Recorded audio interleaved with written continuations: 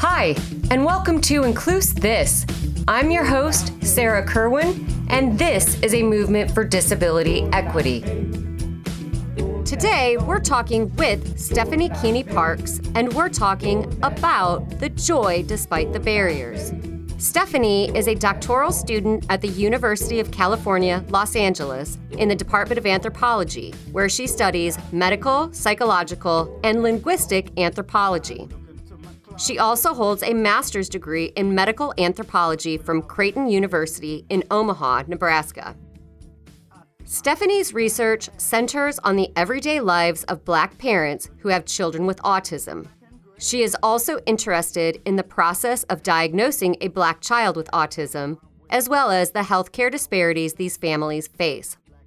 Stephanie is interested in centering the Black parent's narrative and experience as the expert to decenter white ideologies on health, healthcare, disability, and Black culture. Her research stems from her experience as a Black woman, wife, and mother of 2 children. Stephanie's oldest child is diagnosed with autism. Good morning, Stephanie Keeney Parks, and welcome to Incluse This. Can you believe that we're here? I'm so excited. Thank you for having me.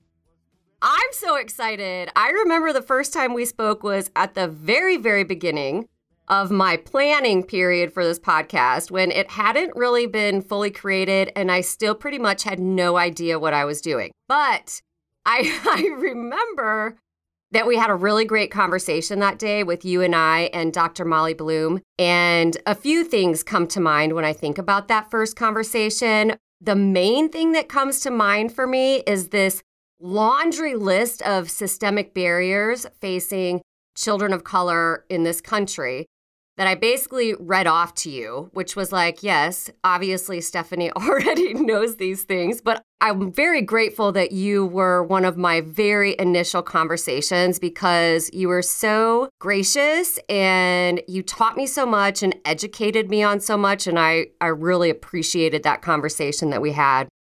Hey, right on. I'm glad it was helpful. It was. This list that I read off to you included medical diagnoses delays, lack of access to resources, negative experiences with safety officers in schools, healthcare, financial inequities, systemic racism, inflamed relations with police officers as adults. I mean, the list just goes on and on. And what sticks out for me most is that you said, you know what, Sarah, despite all of that, I really want people to know that we still have joy. That despite all those barriers, we still have joy, hence the name of this podcast episode. Oh, right on. That's great. I mean, we live in it all the time. It's part of the resistance, right? Yes, yes. And that relationship between joy and resistance, I love that. And we're going to talk about that a little bit later in the episode. But I think we should start at the very beginning of your experience with your son who is diagnosed with autism. That was something that we started our conversation with. Yeah, sure. Like most folks don't really think about disability because we live in such an ableist and stigmatized society, or an ableist and stigmatizing society, until it's like near you, right? And my son having autism clearly changed my world for the absolute better. But like most people, I struggled getting a diagnosis for him. I knew that he had autism. He was 4 and not potty trained and not speaking, having some pretty serious tantrums. He's inconsolable, had some like really typical what would be autism traits that would be diagnosable, right? For us, I remember my husband had deployed to somewhere, and it was Christmas, and I was just in tears because for me, when Dell would tantrum and I couldn't console my baby, right? Like I couldn't make him okay. I couldn't make him happy. I didn't know how to calm him down. That was just awful. He wasn't okay, and that's just not sustainable for me, or for most parents. I also couldn't get our pediatrician to diagnose him, and I couldn't get the school district to diagnose him. And the school district actually called me and was like, we can't get him to sit in a chair. We don't know what to do with this little kid, et cetera, et cetera. And he was in preschool and had some like global delay and speech delay type diagnoses, but not an autism diagnosis. And I just knew that was what I was looking at. And so I went to the base hospital where we were stationed, and when you go to the hospital, they give you a little sheet of paper and ask you if you will harm yourself or, you need help in immediate way. And I marked yes. And because I knew they'd take me immediately to a psychologist. And so I brought my son with me, and I walked into the psychologist. They said, what's wrong? We got, are you okay? And I said, I'm absolutely not okay. Can't get anybody to pay attention to the fact that my child has autism, and I need you to listen to me. And that's kind of how our diagnostic process started. And like a lot of folks, when your kid's diagnosed with autism, they'll tell you things like, they just tell you so much silliness. I think a lot of parents, because we live in such an ableist world, we don't quite understand what we're looking at when it comes to disability. And you start from this framework of cure the kid, where are the resources to cure this kid? And as you kind of move through the process of learning about a diagnosis and thinking about like what it means to take your child to therapy, and what are you really trying to do with your child in therapy, and how does this shape your relationship with your child and their relationship with the larger world, and those type of things. You just kind of, or I think you should maybe have kind of a switch in how you understand your child. And so for our family, it went from, oh my God, it's an autism diagnosis, like this autism thing, to just, this human in front of us is beautifully and perfectly created in the exact way he is. And it's he's wonderful. He's great. Well, except for he's turning 16 and he smells bad sometimes. Autism didn't make my kid awful, right? and I think that's important to keep in the framework, because I think people apologize to me when they hear my kid has autism. And I've actually asked, have you ever met him? If you met my son, you would never apologize for who he is. He's great. He's just a great human, Oh, I love that. We actually have talked about that on the podcast in another episode. I can't remember which one, about people's reactions when we talk about diagnoses, and that it's usually, I'm so sad for you. And yeah, I was talking about how I just kind of sprinkle it in. It's part of my day-to-day. So I'll say it and move on, but people are stuck on that diagnosis and feeling sad and can't kind of move out of that space to join us in the rest of the conversation. And also, disability is not awful. That does not ruin my life.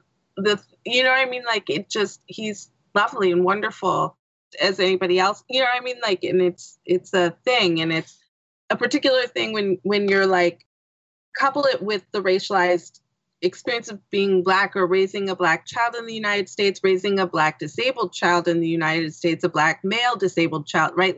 All the intersections start to come into play. And that's what makes disability difficult in my world, is that I'm navigating ableism and racism in one smush at times, right? Not just this kid we can't get him to sit in a chair. It's that they perceive him as violent and aggressive and scary. And he's just a 4-year-old little dude that needs to probably jump on the trampoline and get some sensory input and then get to sit down, Yes. It's really quite complicated. And when our doctors couldn't tell the difference between what was Black culture and what was autism, right? So at times they would diagnose Black language use as non-normative and thus autistic. Really? I didn't know that. That was awful. And that shows up in my data as a researcher, that because we diagnose and think about what's the unmarked normative way of being as white. We don't just say that this is a white way of being. We just say that, oh, this is the dominant way of being in the world. And if you don't behave like this, then you have autism, right? Which is just this Black kid behave in a way that looks normative to whiteness? It's not normative to Blackness, it's normative to whiteness, right? Like, are you using language in a way that's normative to what white folks would consider to be the standard? And that is a particularly difficult problem to like kind of unravel, right? Because it's kind of like if any cultural deviation from what is the white hegemonic norm then becomes non-normative and thus diagnosable. And that's like the crux of that particular problem, in my world at least. And I also remember that just triggered my memory. When we first spoke, you talked about the length of time that it took for his diagnosis. Yep. There's that. Yeah, and I felt like, and please correct me if I'm wrong, but I feel like my understanding walking away from that was that your son was diagnosed early for a Black child, but late on a scale of like a white child. Yes. My son was diagnosed about 2 months to 3 months before his 4th birthday. I think white kids get diagnosed around 2 years of age. So Dell was behind. And he's showing things like he was completely nonverbal, right? He's still not potty trained. He's definitely doing like, he's definitely stimming and, having sensory input things go on that probably need to be addressed or supported. And, he just showed so many like red flags that were dead ass obvious. And it's strange because we often like love to talk about how Black people refuse to use like the diagnosis of autism. They refuse like mental health categories and this, that, and the other thing. But it's also true that clinicians refuse to diagnose Black kids with autism. They have a real hard time using labels too.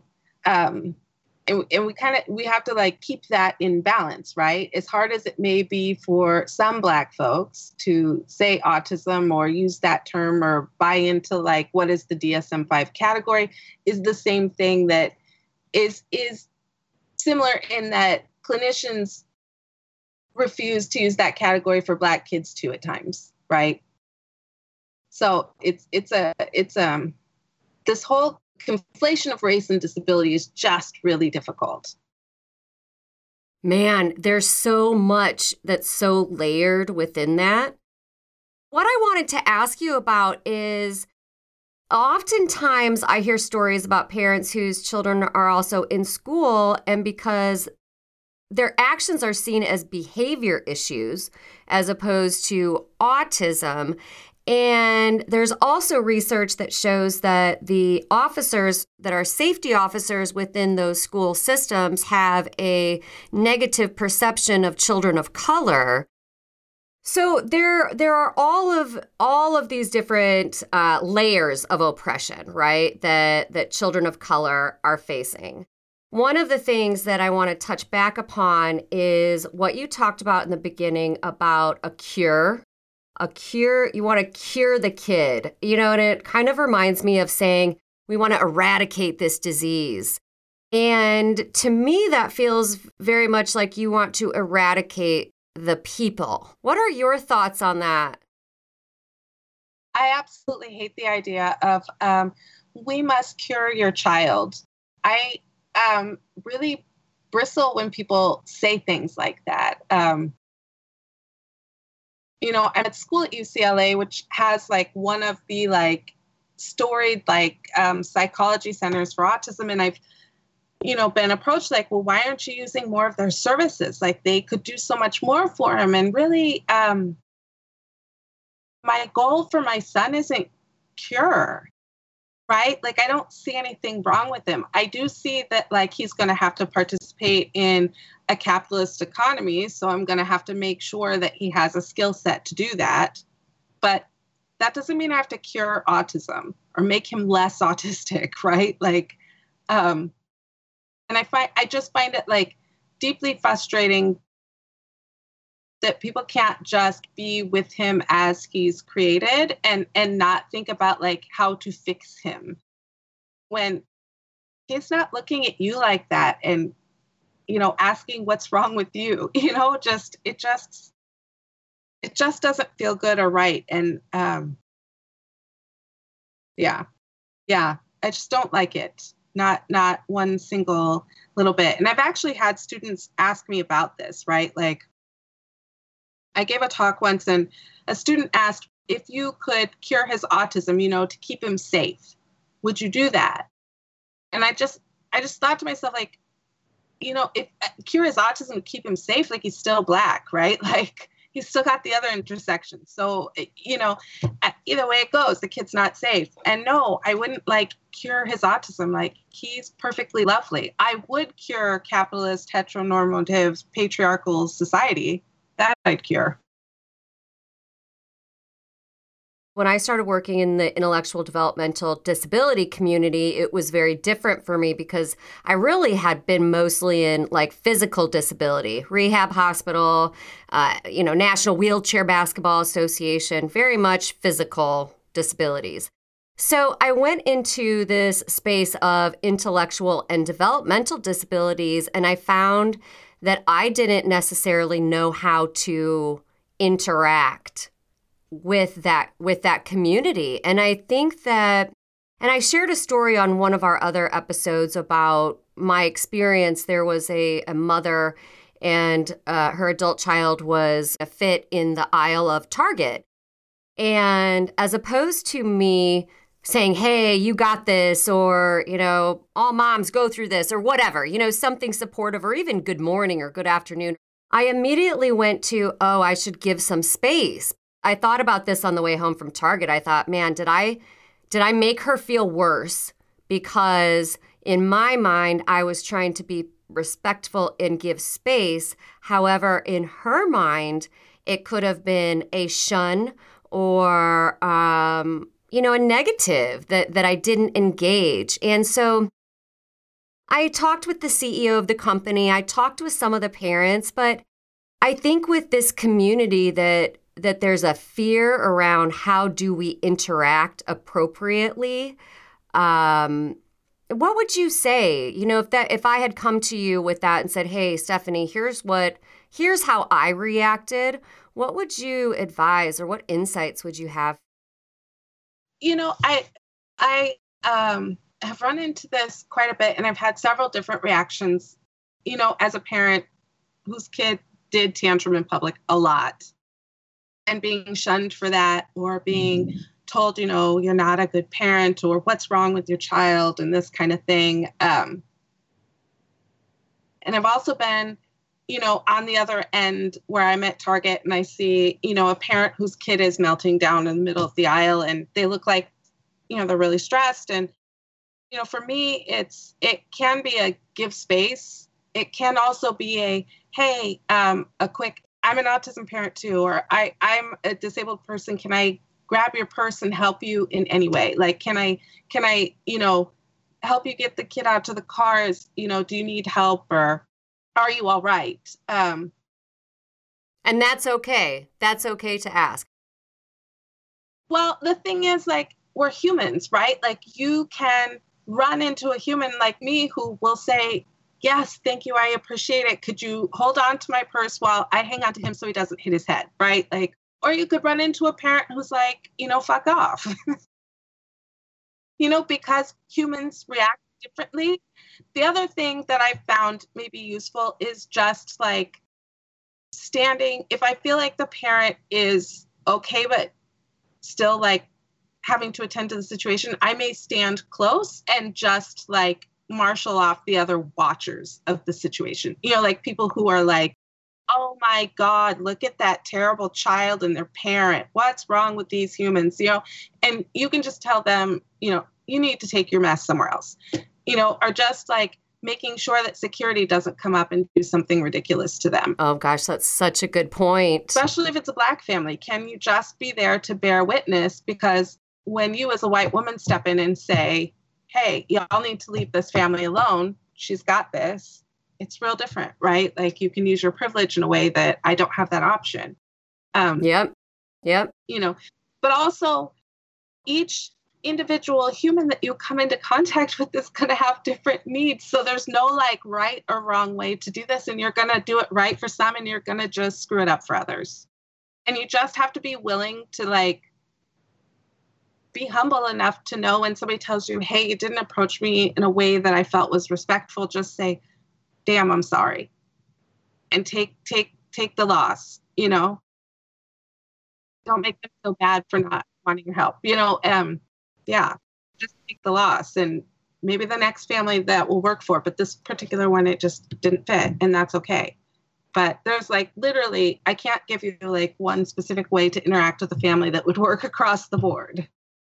Well, and I think that's the most important point to make is that what I really want our listeners to take away is that it's the conversations, right? It's the engaging, it's the letting the disabled person or the family member that's caring for that person be the lead in the situation.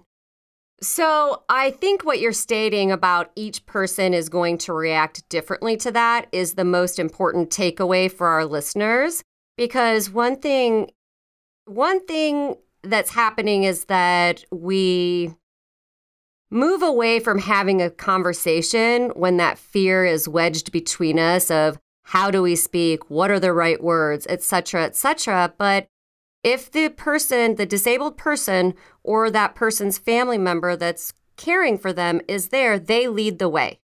We support. Yeah.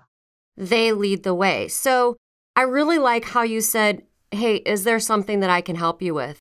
What a gentle approach.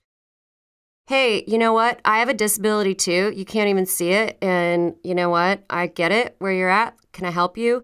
Something along those lines of support. I love that how you said that. Well, a quiet like allyship, if I know that I'm safe, maybe I can let you help too, right? If it's a safe space, if it's been coming from a place of empathy, I think. Right. Or solidarity. And like, this is somebody who knows what I'm going through. So they're not judging me. They're here to help.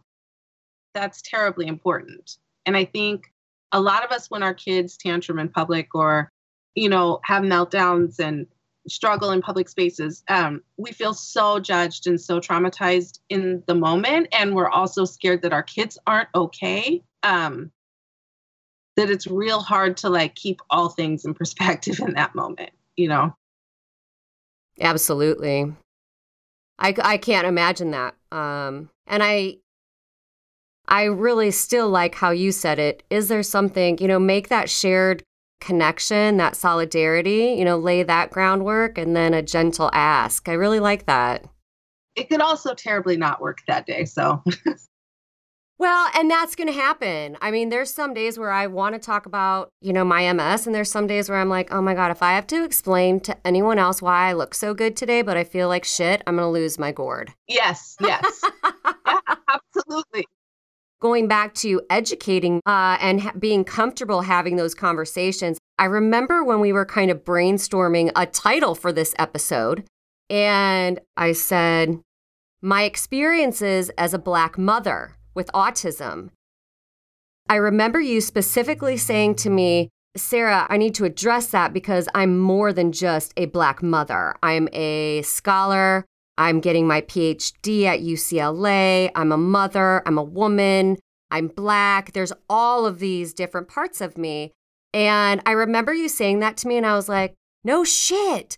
It goes back to the shared experience there is I can understand that because I don't want people to see just Sarah disabled or disabled Sarah, right?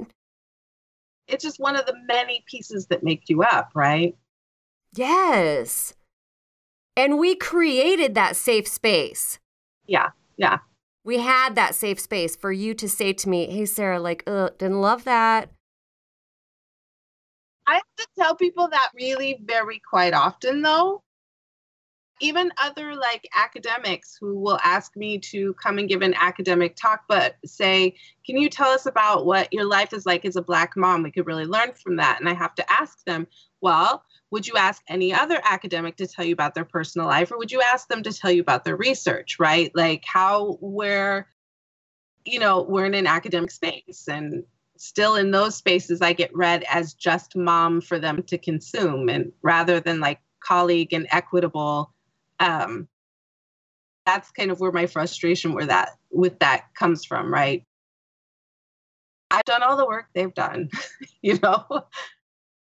Yeah, and I think that there needs to be a recognition of that. And, even Molly and I had a conversation about that before we went into the first episode, because she is a doctor. She is an expert in this area. And so, I wanted to be clear that, and I think I prefaced it with, I'll be calling her Molly because I'm still getting used to Dr. Bloom, but we also have a friendship. But I wanted people to be well aware that she's a doctor. She's earned that degree. So same thing here, that you're earning your doctorate degree. You will be a doctor. And so there needs to be a certain amount of respect for that work. Or just space for the fact that I too, like Molly, I'm not the expert yet, but I'm becoming an expert in this particular field, right? And I'm nearly there. And it also is kind of space dependent, right? Like in an academic department where you go to give a lecture, it's inappropriate to ask somebody to just tell you their life story so you can consume that and learn from it, right? But on a podcast, we're talking like, as friends and mom, and we're really actually just talking about my mom experience, and then that's a different thing. It's also real context specific, I think. So, it's a hard line to walk, that one. And it's important for people to understand when we do that, what we're implying. Yes, right? Yeah, absolutely. That's the whole, there's a reason I went to go get a PhD, and a lot of it surrounds the fact that I could never be taken seriously as a Black mom. I was always just a research subject, something that, non-Black clinicians in particular could just, dismiss or use as a research topic. Oh, that's what the Black experience is like. Come tell us about that so we can learn. And I mean, like, okay, but also I'm not like a research lab rat. There's my kid. Very true. So it's that's also complicated. It's never easy. Nothing's easy, How do we recognize when we're asking too much of someone where we should actually be filling in that work ourselves? And I had a guest, he said, if people want to find out information about this, don't expect us to take our time and our energy to educate you. There is enough data and research and resources available in this year of 2021 that you can readily access yourself. It's out there for you, and that's true. Yes. Like, for Black folks, we're like, it's been 400 years. We've been telling y'all the same shit for 400 years. So at some point, we have to stop believing that you don't know. Do you know what I'm saying? Like, it's like a willful refusal to know at this point. At this point, yes. There's some really, like how white people can advocate for Black Lives Matter movement, or there's some resources about, there's other white folks who have spent the time to learn about these topics who teach other white folks about them so that Black people don't have to. Inclusion is bullshit. I rock back and forth between it all the time, right? Like, because I have a son, and it's always in the midst of like the disability conversation. Do you want inclusive education where he goes to school with neurotypical kids, right? But he goes to school with neurotypical kids, and supposedly the data is better and shows that he'll have better lifetime outcomes. But also he's demanded to like fully assimilate into white heteronormative ways. And then, they also infantilize him, and he's also still at the back of the room with the para, doing different work and, the special kid things. And it still feels odd and uninclusive, you know? And I struggle with that. Like maybe, why can't he be with other disabled folks and enjoy himself and people who think and feel similar to him about the world? Why is that a problem? And inclusion is hard. That goes back to a very interesting question that I always have. When we look at group settings and how we want individuals within the intellectual and developmental disability community to be integrated into society, into the community, no more group home settings. I personally have talked with individuals who feel like you're just saying, why wouldn't it be okay for them to be around people who have shared experiences and similar experiences as them? And so when we tear apart this group home setting and we put everyone into these homes with someone who's caring for them, but maybe not a family member, maybe not someone that they know, how is that better than being around a community of people who have your shared experiences? You and I do the same thing. You go to wheelchair basketball, right?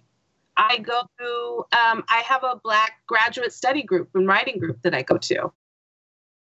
We do grouped activities all the time to get access to the comfort that brings. Yes. And I don't think that should be shunned or problematic that my son wants to be with other disabled individuals because they have a shared life experience. And, I think he should enjoy and partake. And I think that the poor lifetime outcomes aren't because he's with other disabled people. Right. The poor lifetime outcomes are because we treat that group of disabled people like trash. Exactly. Yeah, it's not because he's with other disabled kids. They're fabulous. Those kids in that classroom are a dream, right? Like they're great kids. But I also feel like if he wants to go hang out with neurotypical kids and gen ed classes, do you, kid? Have the option and the opportunity to be where you want to be and do the things that make you happy and comfortable.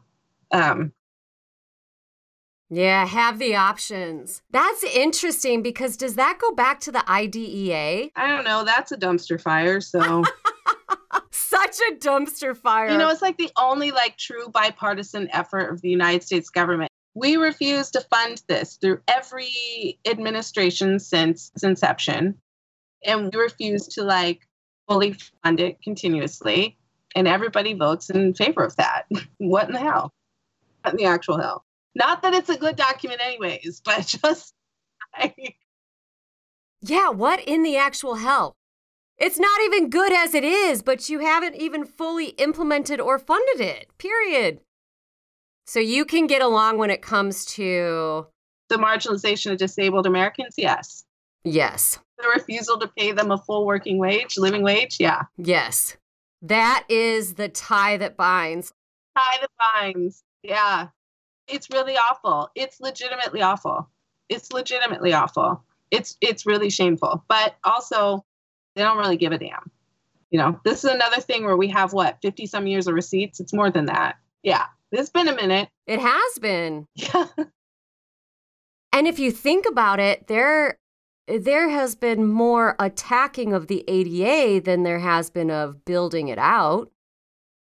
Why would they ever build it out? They don't perceive you as being full citizens because you cannot participate in capitalist societies in ways that make them happy. But that's only, in ways that make them happy. I was talking with a former colleague of mine the other day, and she has had multiple TIA strokes, like the mini strokes, and she's much more susceptible to COVID-19, yet her employer is making her continue to go into the office because they don't want to give her every other Friday off.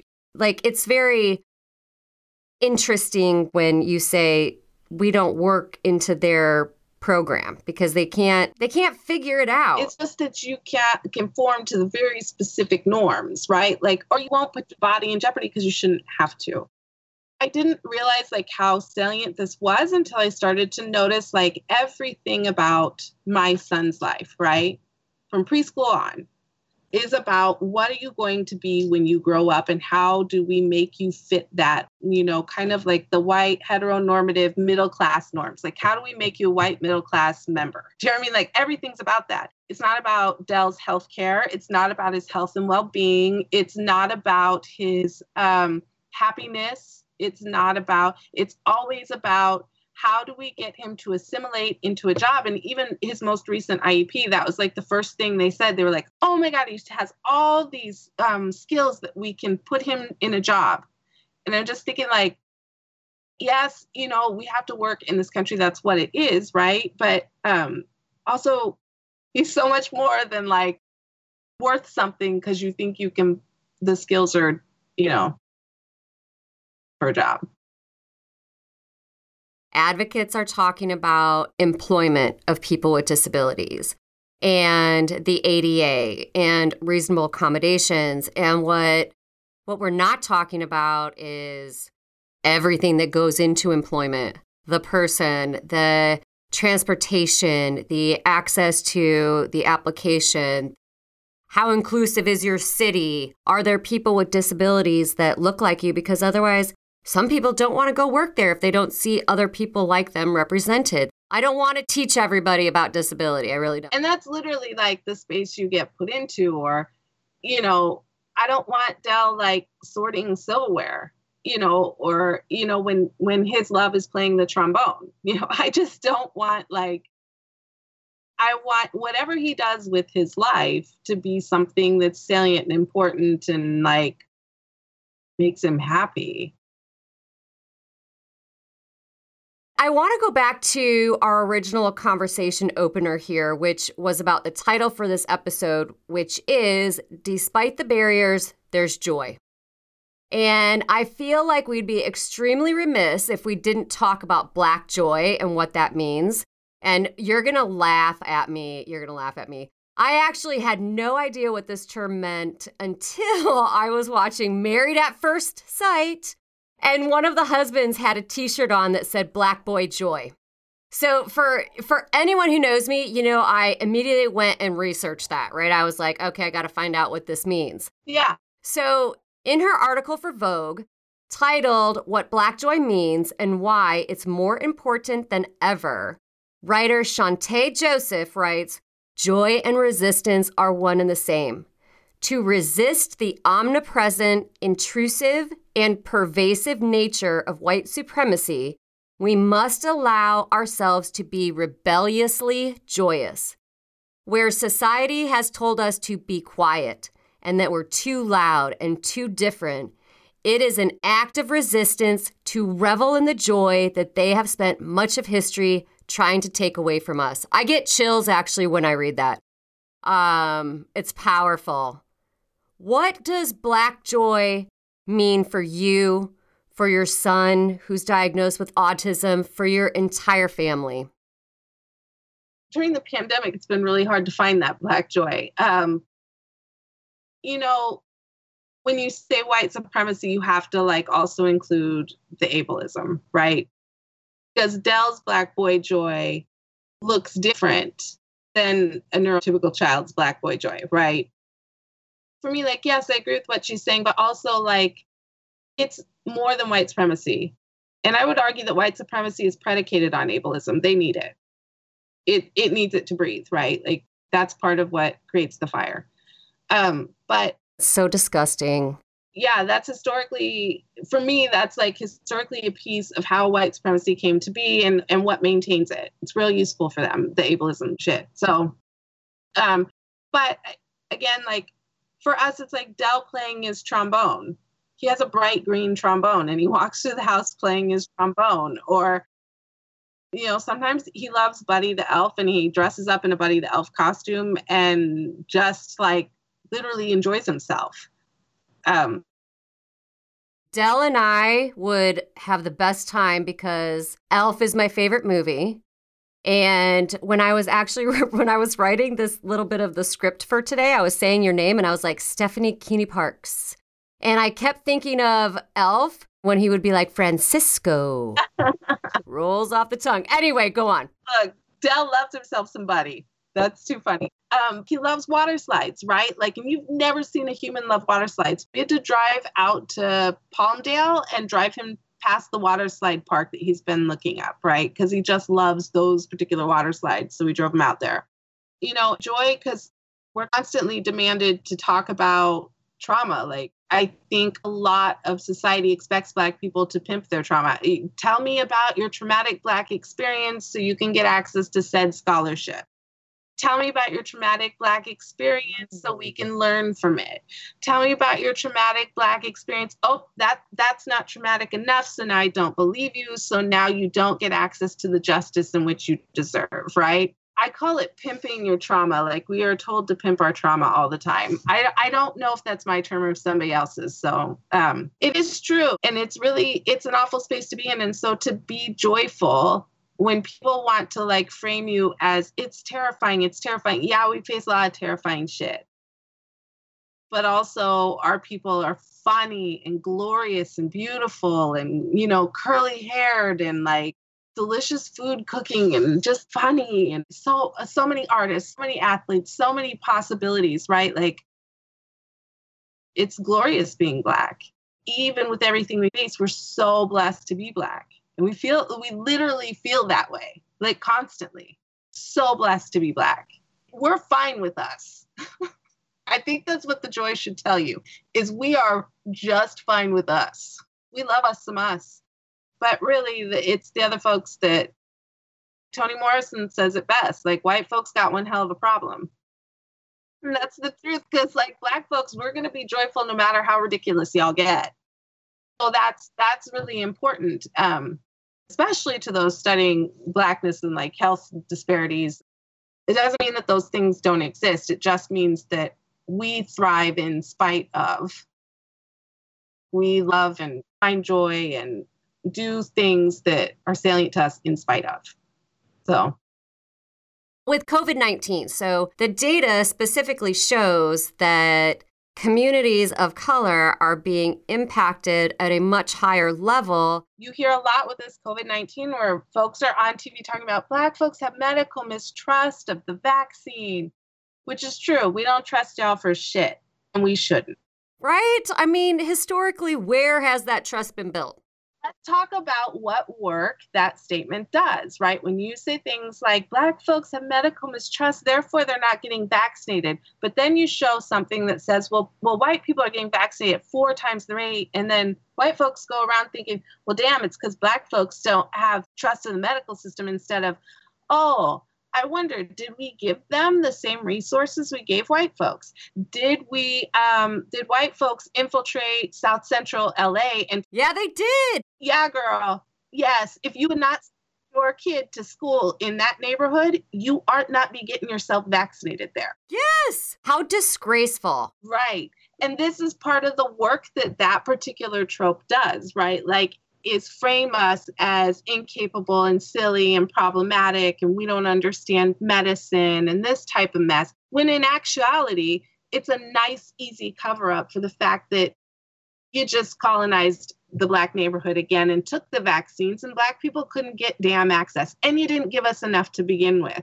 And also, why is nobody questioning, like, you know, Trump supporters didn't wear masks. Do you really think they're going to put a vaccine in their arm? What about the anti-vaxxer crew? That is actually white, middle-class, college-educated folks. So I just, you know what I mean? Like, we have to be real careful when we're like, the Black community doesn't do X. I mean, we could not. Some of us. But sure as shit, the white folks ain't doing it, so. When I read that article, I was like, oh my God, you've got to be kidding me. I want to learn more because I'm getting inundated with different ideas and thoughts. And, you know, for me, coming on and having these conversations is just that. I'm not saying that these ideas are set in stone, that this is the way and this is how we think about it. I'm just introducing voices to get new ideas into the space that starts conversations. No, that's real. And I think something good to keep in mind, in the same way that, like, we don't demand that white people agree on something to make it so for their cultural way of being. I think it's Angela Davis who said, you know, part of being free for Black people is being free to be Black in whatever ways are salient, and to understand the world differently from the next Black person. And so just like, the reminder that like disability in the same way, like all these different various ways to think about it, just different entrance points, and the freedom to like experience it in whatever way is necessary for you or feels good to you, or, I try to keep that in mind, because working with families, you will find a diversity of opinion about disability.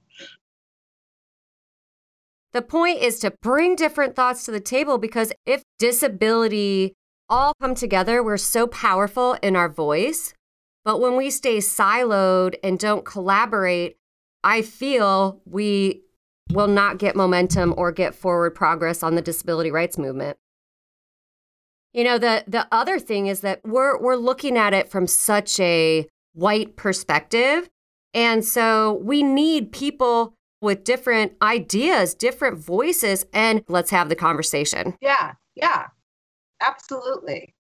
Do you have any piece of advice, like a change piece, like what can I do in my life to be more, to understand? I mean, you and I talked about a lot of layers of intersectionality.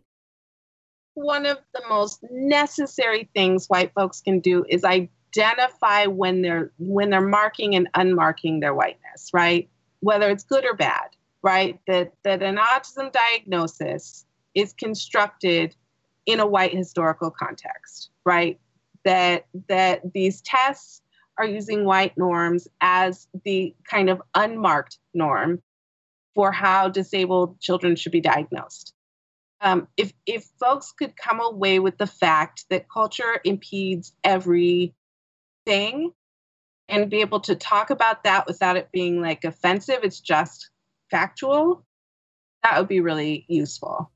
Because a lot of what keeps racism going is like this ability to say, oh, whiteness doesn't exist, or that's not a thing, or like biomedicine and science are without race, and that's like not true. And so marking it and leaving that just as a mark, not like, oh, this is a bad thing because white folks are doing it, or autism is a bad category because it comes from this particular history. That's not what I'm saying. I'm just saying that's how it's constructed, and we have to be cognizant of it to be able to make headway for how race and disability kind of function. Appreciate you so much. Thank you. And once again, to our listeners, thank you for spending your time with us and joining the Incluce This conversation and movement. Incluce This is brought to you by iLevel Communications, LLC. iLevel is a California-based woman and disability-owned small business committed to having critical conversations at iLevel that are necessary to move disability to the forefront of the greater diversity conversation. If you'd like to learn more about the work we're doing, please visit the website at www.ilevel.works. You can also email me directly with any podcast episode ideas or questions and comments at sarah@ilevel.works. Remember to put your disability lens on when you look at the world, and tune in next week for another stimulating conversation on Incluce This, the podcast that's really a movement. Take care and be well. Don't lose your cool.